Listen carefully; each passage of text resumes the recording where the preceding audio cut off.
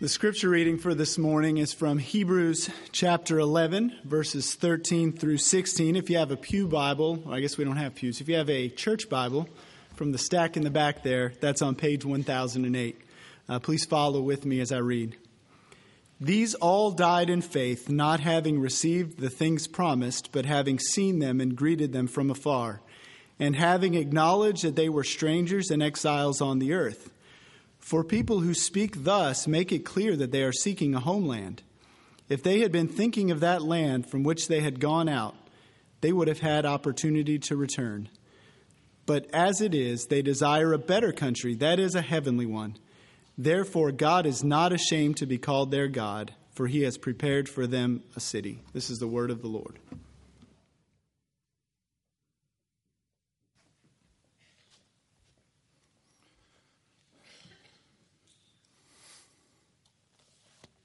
Well, thank you for those of you who have prayed for me to get to this point. And I'm thankful to finally be able to, after a couple of months. Thanks, guys.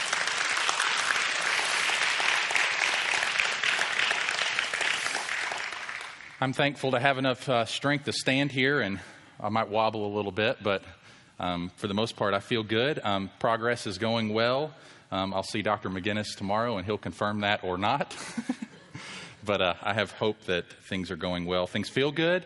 I feel like I'm gaining strength by the day and by the week. And so hopefully within the next month, I'll be able to have my gait all back on my walk and I'll be back to normal. That's my prayer and that's my hope. Well, if you're a guest here, my name is Mark. I'm one of the pastors. And that whole story that I just shared, I had an accident a couple of months ago, a car accident where I broke my hip and my femur, and I've been out of preaching for a couple of months, and this is my first Sunday back. So I'll look forward to meeting you if I haven't already, either after the service or at some other point. We are in a series on the chapter in the book of Hebrews, chapter 11. And this chapter is written primarily as an encouragement to persevere in faith. That's why the writer gives all of these examples in Hebrews chapter 11. Chapter 10, verse 36, a few verses before chapter 11, underscores this when the writer says, "For you have need of endurance." You have a need to press on. You have a need to persevere. The earlier chapters of this letter, the writer is reminding these Christians who seem to be backsliding, who seem to be going toward Judaism and not toward Christ, who seem to be entertaining the idea of leaving Christ altogether.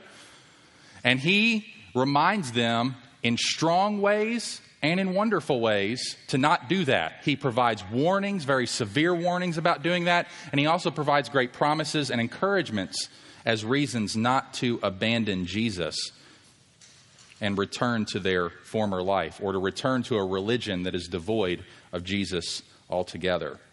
So they have need of endurance. And he provides chapter 11 as encouragement to persevere. And he gives all these examples of people who didn't quit on God when it was very tough and it would have been very easy to do so. He gives examples of Abel and Enoch and Noah and Abraham and Sarah, who all would have had reasons to walk away from the Lord. Abel wasn't necessarily having a great relationship with his brother. Noah was in the midst of a very discouraging situation. Abraham being asked to leave his homeland altogether and go live in a tent somewhere. And Sarah being asked to go ahead and get the crib ready at 90 years old. I mean, all these things are just bizarre and strange and would have been reasons for all of these saints to throw in the towel. But they didn't. They persevered. They held fast to God's promise. And chapter 11, verses 13 through 16, which are the verses we're going to consider this morning, we don't have an example of a particular person. Rather, in this section, we have a commentary on what the writer has already said. And he's not talking about any one person and what they did by faith. Rather, he's talking about the heart of those who live and die in faith. In other words, he's focusing on the inner experience of faith, the desires of faith, what faith seeks after, rather than what faith looks like on the outside when people are living by faith. With Abel, we see what he's doing. He's offering a sacrifice better than Cain's because it was in obedience to God. In Enoch, we see one who is walking with God. In Noah, we see someone who's building an ark. There's an action. There's something that's going on. In Abraham, we see him leaving a homeland. In Sarah, we see her waiting for God's fulfillment of the promised child. But in verses 13 through 16, we find no such person. Rather, we find a commentary about the desires of faith. What is going on with faith? It gives us a window into how these men and women were able to live by faith. What promises were they believing that motivated the decisions that they made? And so this morning we're going to look at those desires. And I think there's just this amazing statement in verse 16. Just a startling, amazing statement in the middle of the verse where it says, God is not ashamed to be called their God. What a wonderful verse of Scripture. God is not ashamed to be called their God. Now, what's the opposite of being ashamed? If God were to state it positively, how would he say it? I am not ashamed to be called your God. Rather, I am proud, pleased to be called your God. God is proud to be Abraham's God. God is proud to be Sarah's God. God is proud to be Enoch's God. God is proud to be Noah's God. God is proud to be Abel's God. What would make God proud to be our God? Well, it's that question that I want us to answer this morning. What would make God proud or not ashamed to be our God? And there's three things in this passage that help us answer that question. Here's the first one. God prepares a city for us. God prepares a city for us. We see that at the end of verse 16, where it says, therefore, God is not ashamed to be called their God, for he has prepared for them a city. Now, according to Hebrews chapter 13, verse 14, this city is in the future. If you want to look there with me, if you have your Bible in front of you, you can turn a couple pages. Hebrews chapter 13, verse 14, where it says, for here, that is in this life, on this earth, we have no lasting city. For we seek the city that is to come, which would be lasting. Why would it be a lasting city? Because it's a city that is being built by God himself. Chapter 11, verse 10. For he was looking forward to the city, that is Abraham, that has foundations, whose designer and builder is God. And verse 16 spells out exactly where that city is when it says at the beginning of verse 16, but as it is, they desire a better country or city, that is a heavenly one.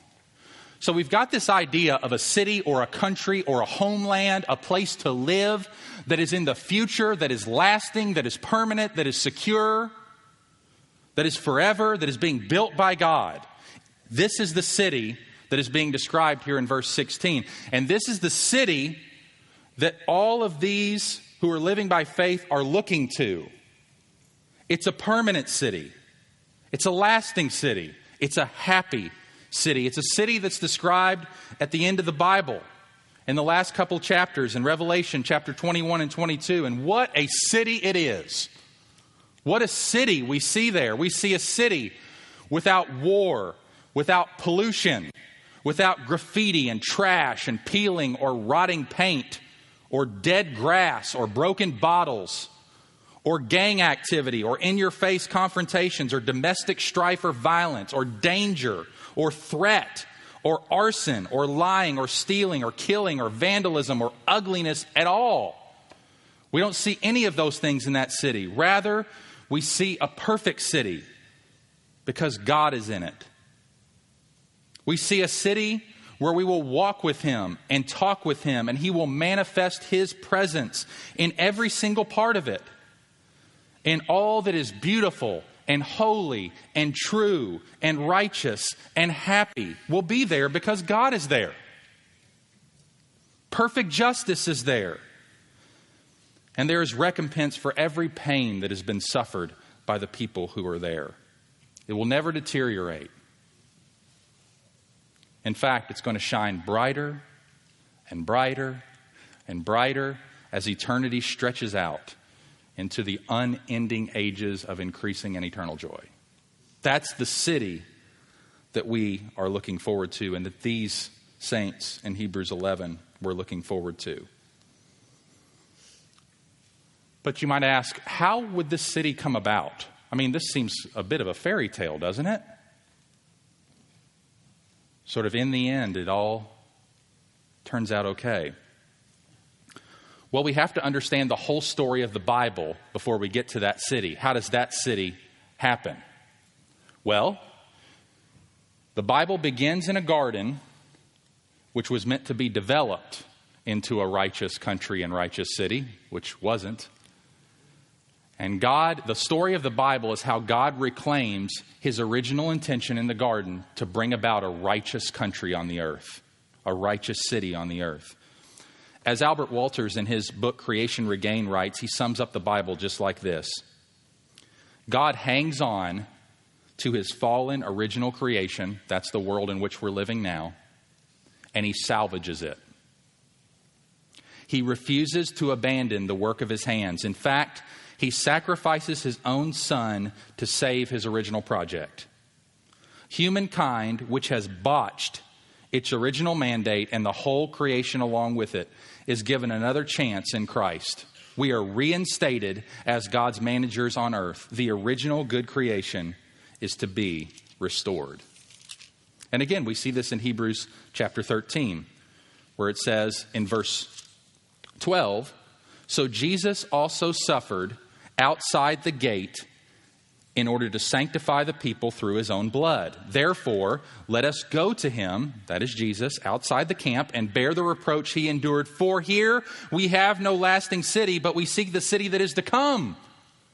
Notice, the writer of the Hebrews believes that the reason that we're going to get to a lasting city is because Jesus himself suffered outside the camp on the cross, bearing our reproach, our sin, in order to sanctify us through his own blood. Because guess what? We don't get to a righteous city, a holy city, a heavenly city, unless we're made like that.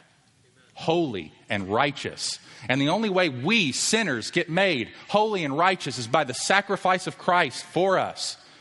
And we entrust ourselves to his saving work, that what he did on the cross, bearing our sins, and his righteous life, which he worked out in 33 years, is given to us and credited to our account. And we're made righteous in him. And on that basis, we can enter into that city. And on that basis, does that city come into existence at all? So God prepares a city, and these saints look to it. The content of their faith was future. They looked at an inhabitants, a permanent place to live and dwell in community and joy and peace. And their faith grabbed onto it with everything they had. Is your faith anchored in that city? Are you looking to that home? Or is this your home? Well, God prepared for them a city, and that was one object of their faith. But here's the second point. So God prepares a city. Point number 2, we desire that city. We desire that city. Let's look back at Hebrews 11, verse 16. But as it is, they desire, there's the key word, they desire, that is those who live by faith, all these who died in faith, they desire a better country, that is a heavenly one. So they desire this, they want this, and they see this city as better than the one that they have now. They look ahead and they see a new heavens and a new earth, and they look at this present earth, which is so broken and so fleeting in its ability to give the lasting happiness that only this city can provide with God in it, that they look at that and they say, that's a better country. That's a better thing to be in. And they desire it because it's better. Because it's better. Verse 14, for people who speak thus make it clear that they are seeking a homeland. So there's this language of seeking and desire that is critical to faith. Now think about this for a moment. Who doesn't want God to be unashamed of being their God? What must we do to have God say of us, I'm proud to be your God. I'm pleased to be your God. I love the fact that you call me your God. What do we have to do? Some great exploit for him to be proud of? You know, we got to perform really well so he can say, that's my son or that's my daughter. Way to go. Some high moral achievement to impress him? Some ability to go into a period of sustained non-sinning for months on end? No. The simple and stunning answer is this: desire the better country he has made for you. Desire it. Desire the city of God over the city of man. Desire heaven over earth. Desire God over everything non-God. That's what faith is on the inside. Faith desires God and the city that God has made for us more than it desires what the world can give and provide. So faith in God means desiring God and all that God wants to give to us. And God has a better country prepared. It's a heavenly city. Its life is better than any earthly city in its life. And he says, you want me to be proud to be your God? You want me to be pleased? You want me to love being your God? Just desire the city I've given you. Consider it a better country, because that's exactly what it is. Now the truth is, and I want to speak to any of us here this morning who are not sure where we stand with the Lord right now. The truth is that at some level, every single human being desires this city, whether they realize it or not. In fact, as Randy Alcorn says in his book, Heaven, quote, nothing is more often misdiagnosed in our world than our homesickness for heaven. We think that what we want is sex, drugs, alcohol, a new job, a raise, a doctorate, a spouse, a large screen TV, a new car, a cabin in the woods, a condo in Hawaii. We think that's what we want. But what we really want is the person we were made for, Jesus, and the place we were made for, heaven. And our pursuits of all those things are really the pursuit of a lasting and better country that we hope will be supplied by what we're pursuing. And the vacation goes so fast, doesn't it? And the new car smell goes so fast, doesn't it? And the movie that we look so forward to seeing, we don't even think about a week later. It's just so quick. It's fleeting. It escapes us. As soon as we grab onto it, it's gone. You know what? The most tragic thing about human existence lies in the fact that the pleasure which we find in the things of this life, however good that pleasure may be in itself, is always taken away. The things for which men strive hardly ever turn out to be as satisfying as they expected them to be. And in rare cases in which they do, sooner or later they're snatched away. But here's good news. For the Christian, all those partial, broken, and fleeting perfections which the glimpses in this world around us give, which wither in our grasp and are snatched away from us, even while they wither, they're found again. Perfect, complete, and lasting in the absolute beauty of God that enraptures the whole earth in the new heavens and the new earth. What we love about this life, marriage and family and relationships and food and beauty and rest and work, yes. Though met with much thorns and thistles, marriage and family and relationships and food and beauty and rest and work and all the things we really love that give us life and joy. These are the things that resonate with the life that we were made for. The things which we love are not merely the best this life has to offer. They are trailers. They're movie trailers of coming attractions. They're previews of the real thing, of the greater life to come, of the better country that God has made for us. And here's the deal.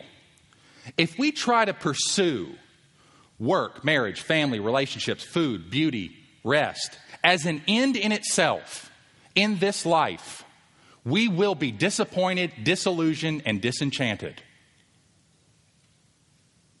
Because we'll have to keep moving from one thing to another to keep trying to fill this cup that the Lord has not meant for us to fill with those things alone.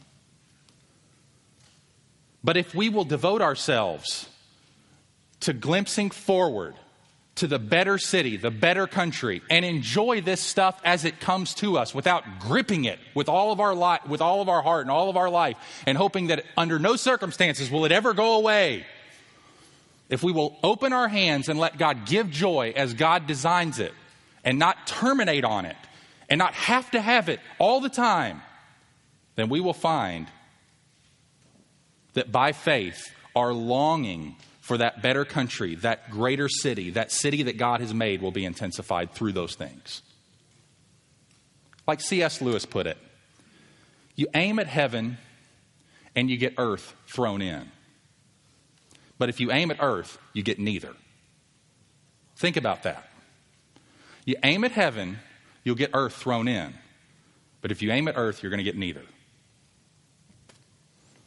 So we desire that city. It's written throughout our movies, our television shows, everything. There's this longing in the human heart for community and hope and joy and yes, even redemption. And you see it through the stories we tell and the things we tell ourselves. So God prepares a city. We desire that city. Thirdly and lastly, our life gets shaped by that city. Our life here and now gets shaped by that city. So you want God to not be ashamed to be called your God? You want God to delight in the fact that you name him as yours? Well then, desire the city that God has prepared for you, and then let your life now be shaped by it. Now, what does that life look like? I think that's what the rest of Hebrews chapter 13 through 16, verses 13 through 15 actually talk about. That this is what the life that is shaped by that city looks like. And I want to mention 5 of them. All right, so we can look at our own lives and then measure them against Scripture here. All right, so here's the first one. What is a life that's being shaped by that future country, that future hope, that city that God has prepared for us look like now? First of all, it's a life that's marked by countercultural obedience. It's a life that's marked by countercultural obedience. Think about it. Noah built an ark in a desert. Abraham left a good, stable community to go live as a pilgrim. A 90-year-old woman bought a crib. And a father, as we'll see next week, lifted a knife over his only son. I mean, there's some weirdness to faith. There is some weirdness to faith. There is some counterculturalness to faith. Maybe it looks like sticking with the Lord when all around you is giving way. When there is every reason to turn your back on the Lord, you don't. Life's not turning out the way you thought it was supposed to go, but yet you're walking with the Lord, you're following the Lord, you're turning from your sin. You're not a perfect Christian by any means. There isn't such a thing. but you're following, and everything's going wrong, but you're sticking in the game. You're staying with the Lord. That's countercultural. Because things don't go your way in our country, you bail on that and you get another option, right? You don't stick with something that is not delivering. It's bad customer service.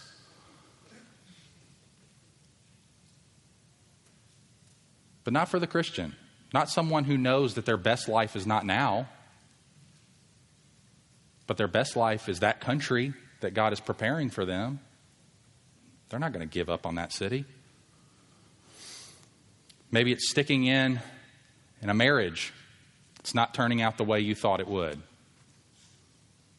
And you're committed to keep pulling weeds and keep sowing flowers day after day after day after day.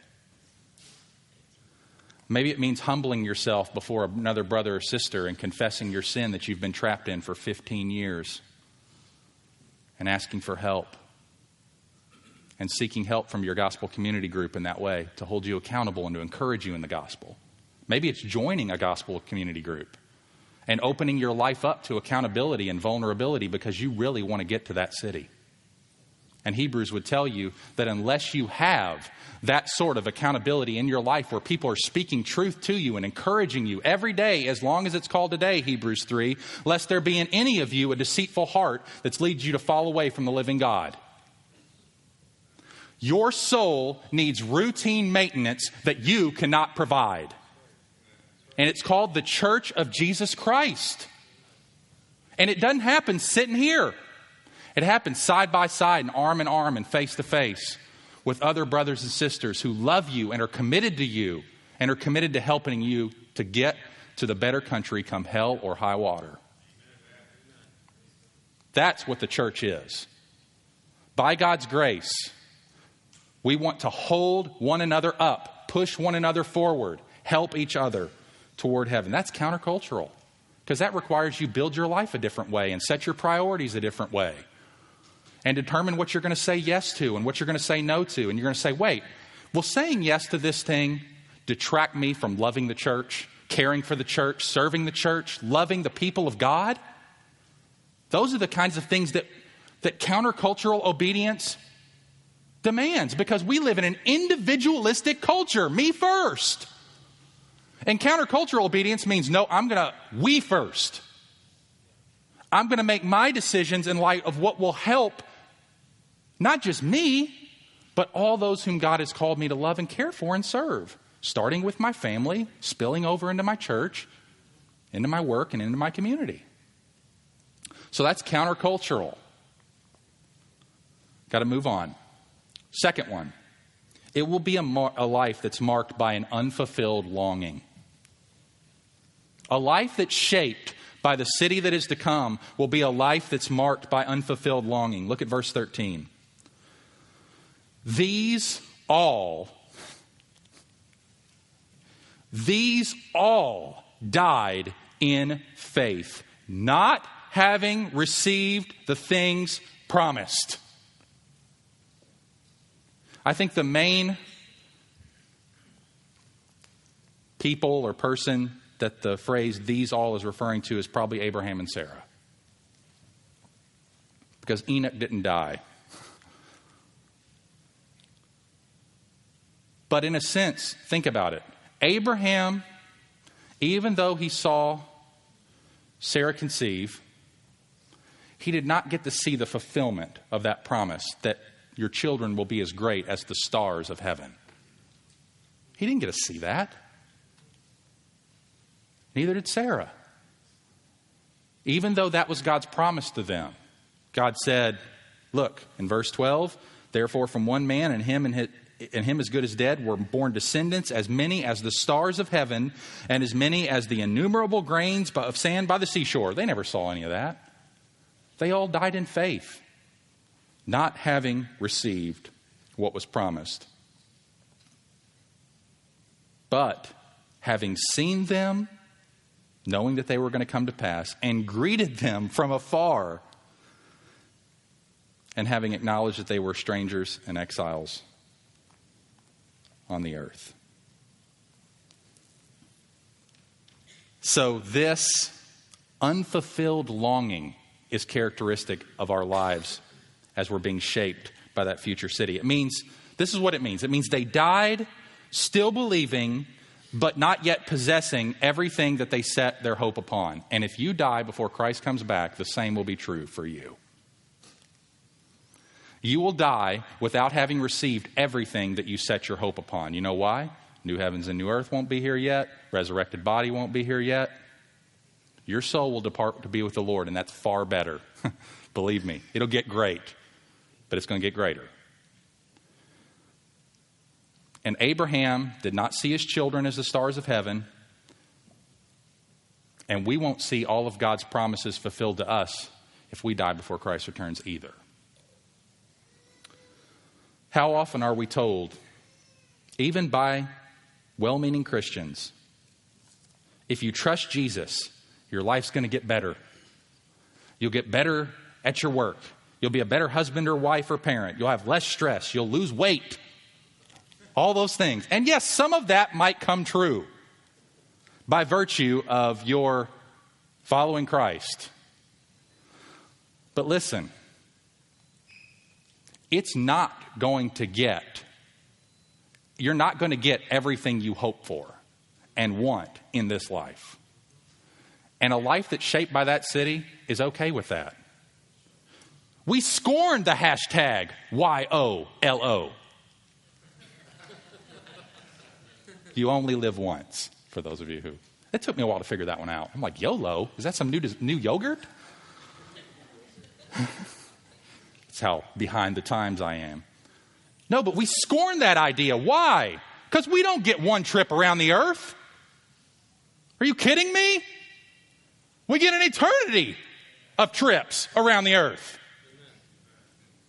If we're a child of God, we don't go around once. That's pagan to the core. We don't just get one earthly life. We get one far better and without end. When this life ends and we go to be with Christ and Christ returns and sets up his kingdom on the earth, we're going to inhabit a new earth.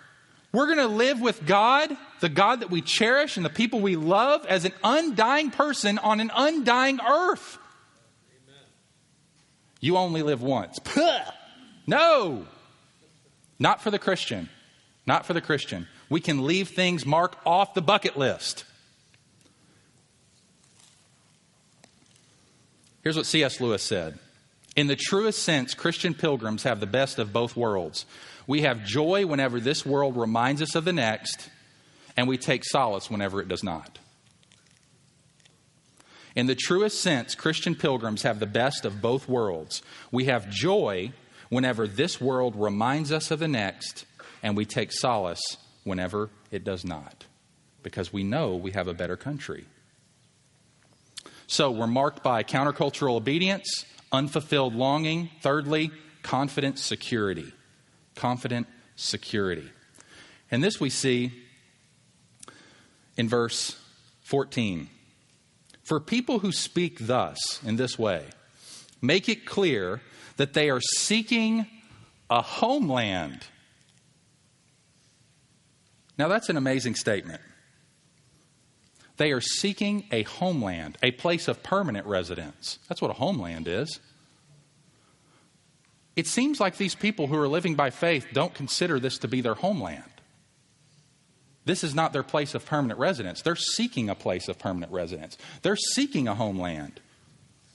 Well, why are they doing that? Again, back to verse 10 earlier in the chapter. For Abraham was looking forward to the city that has foundations, whose builder and maker is God. Obviously, meaning that this earthly country, this earth, does not have foundations. It doesn't. Something can be snatched away, taken, gone. It doesn't have any foundations. It's very rocky. ISIS means this world does not have any sort of foundation. To use one example. I mean, this world is not as secure as any of us think it is. We all believe the world is way more secure than we think it is. And it isn't. Not compared to that heavenly country. That's the secure place. That's the firm place. That's the city that has foundations. That's the place where we set our hope. That is a place of security. And that's what these people believed. They believed that this was not the life we were made for ultimately at all. And that the homeland that we desire and that we seek is the better country that God is preparing for us. So it's marked by confident security. They're convinced that this is not the homeland. This is not the place. This is not our future. Our future is there. Our security is there. That's our homeland. So marked by countercultural obedience, unfulfilled longing, confident security. Fourthly, it's marked by deliberate tenacity. Deliberate tenacity. Look at verse 15. If they had been thinking of that land from which they had gone out, Abraham and Sarah thinking back to Ur of the Chaldees where they came from, if they had been thinking about that, they would have had opportunity to return. But as it is, they desire a better country, that is a heavenly one. You see what's going on here? When they turned their back, they turned their back. When they walked away, they walked away. There's a certain tenacity to their faith. They said, we're not looking back to that place. We're looking forward. Because if we look back, guess what? We're not looking at anything better. We're looking at worse. So we're going to look forward to the better. And that's what their faith did. Their faith took God up on his offer of a better homeland. When God came to them and said, listen, Abraham, Abram at the time, Abram, I'm going to throw a wacky promise at you. You're going to have a hard time believing it, but listen to me. I'm going to make a covenant with you. I'm going to make a great nation from you. Now go. And, Abraham might have reacted, can't we just do that here? We can do it right here. It doesn't require that I go. No, you have to go. Go. And so Abraham went. And notice we get an inside look at what's going on with Abraham here. What's motivating him is this desire for a better country. He says you can stay, it's almost like he's wrestling in his brain. Okay, I can stay here or I can go with God. If I stay here, that's going to be probably more comfortable. Way more comfortable. He's asking me to go live in a tent. And I don't have any certainty of when this promise is going to be fulfilled. He says, trust me, I'm going to do it. And so he's wrestling here with all this, but he's listening to God's promise, and he's weighing it. And he's saying, that's better. That's better. Because God always comes to us with the better offer. Always. It's just whether or not we're going to have the faith to believe it or not. And God comes to Abraham with a better offer, and he takes it, and he leaves the country, and he doesn't look back, which is what Jesus says his disciples ought to do. When we lay our hand to the plow, Luke 9:62, we don't look back. We go forward. And so there's this tenacity that's to characterize our faith. And it's to be a tenacity that is deliberate and intentional. It's going to require a fight. Imagine how tempting it was in that desert as Abraham was sitting there, walking, camels in front of him, just on the train, just, going and think, I'm so hot. It's so miserable. We didn't have AC back there, but at least we could get some shelter from the sun. But he didn't entertain those thoughts. He would fight those things by faith. No. We desire a better country that is a heavenly one. God will keep his promises. And God looked at that while they were sweating in the desert.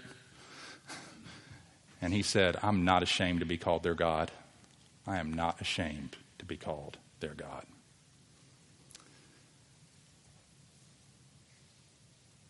Finally and fifthly, countercultural obedience, unfulfilled longing, confident security, deliberate tenacity, reliance upon Jesus. Reliance upon Jesus. Hebrews chapter 2. If you want to turn there with me, please do so. This will be our last text that we turn to before we wrap up this morning. Hebrews chapter 2, verses 9 to 11. This is the only other place in this whole book that mentions God not being ashamed to be our God. It's twice. It shows up in the verse we're considering this morning, verse 11:16, or chapter 11, verse 16, and in Hebrews chapter 2, verse 11. Notice this. Start at verse 9. But we see him who for a little while was made lower than the angels, namely Jesus, crowned with glory and honor because of the suffering of death, so that by the grace of God he might taste death for everyone. So there you have Jesus, the eternal God, humbling himself, becoming a man. That's what lower than the angels means. Crowned with glory and honor. That is, because of his suffering and death and his resurrection, he is now reigning. And he did that so that he might taste death for us, so that we wouldn't have to taste it ourselves, that he might bear our sins in his body. Verse 10, for it was fitting that he, Jesus, from whom, or that's God, for whom and by whom all things exist, and bringing many sons to glory, should make the founder of their salvation, Jesus, perfect through suffering. For he who sanctifies and those who are sanctified all have one source, namely God. And that is why he's not ashamed to call them brothers. You see that? So Christ is not ashamed to call us his brother if we are relying on him and depending on him to taste death for us, to bring us to glory, to be the founder of our salvation, to sanctify us. If we're relying on him for that, Jesus is not ashamed to call us his brother. That's why he came. And so it starts there. If we want God not to be ashamed to call our God, we first of all need Jesus not to be ashamed to be called our brother. And we get that by faith in him. And that's where the life of faith begins, is reliance upon Christ and what he has done for me to save me from my sin, to bear the wrath of God for me, to live the life of obedience that I needed to live, so that that city might welcome me one day. Now let me close. Why would God be proud to be called the God of someone who desires him and his city over the city of the world? This is what we haven't answered yet. Why? Why is it this way? Why is it? I mean, I've stated the facts. God prepared a city. We desire it. Our lives are shaped by it. But why does that please God? Why is that the life that God desires? Here's why. Because when we desire something that God has made, namely the city that is to come over this city, that says something about him and his worthiness to be trusted. Because desiring God honors God. That's why. When we desire someone or something that they have made for us, we call attention to their worth, don't we? Desiring is no great achievement on our part. Nobody brags about getting hungry, especially when a great steak is sitting right in front of you. Or if you don't like that, whatever meal you prefer. When a great meal is sitting right in front of you and you have desires, you're saying something about that meal and about the cook who prepared it, right? You honor the cook when you desire the food they prepare. We honor God maximally when we desire the city he has prepared for us. So nobody can brag about it, since God is more desirable than anything else in the whole universe, and desiring God calls attention to his value, his worth. We have a need for safety. We have a need for security. And he has a city that he's prepared for us. And so when we desire this city above all else, everything else on earth, we honor the God who made it, the architect and builder of that city who has foundations. And when God is honored because of our desires, he is pleased and not ashamed to be called our God. Let's pray. Father, thank you for the privilege to dive into these few more verses into Hebrews 11 this morning and to consider this great thought that in Christ and by faith, you are not ashamed to be called our God. You are proud and pleased to be ours. We are thankful to be yours. Make us increasingly desirous for this lasting city that has foundations, whose builder and maker is God. In Jesus' name, amen. Amen. Stand.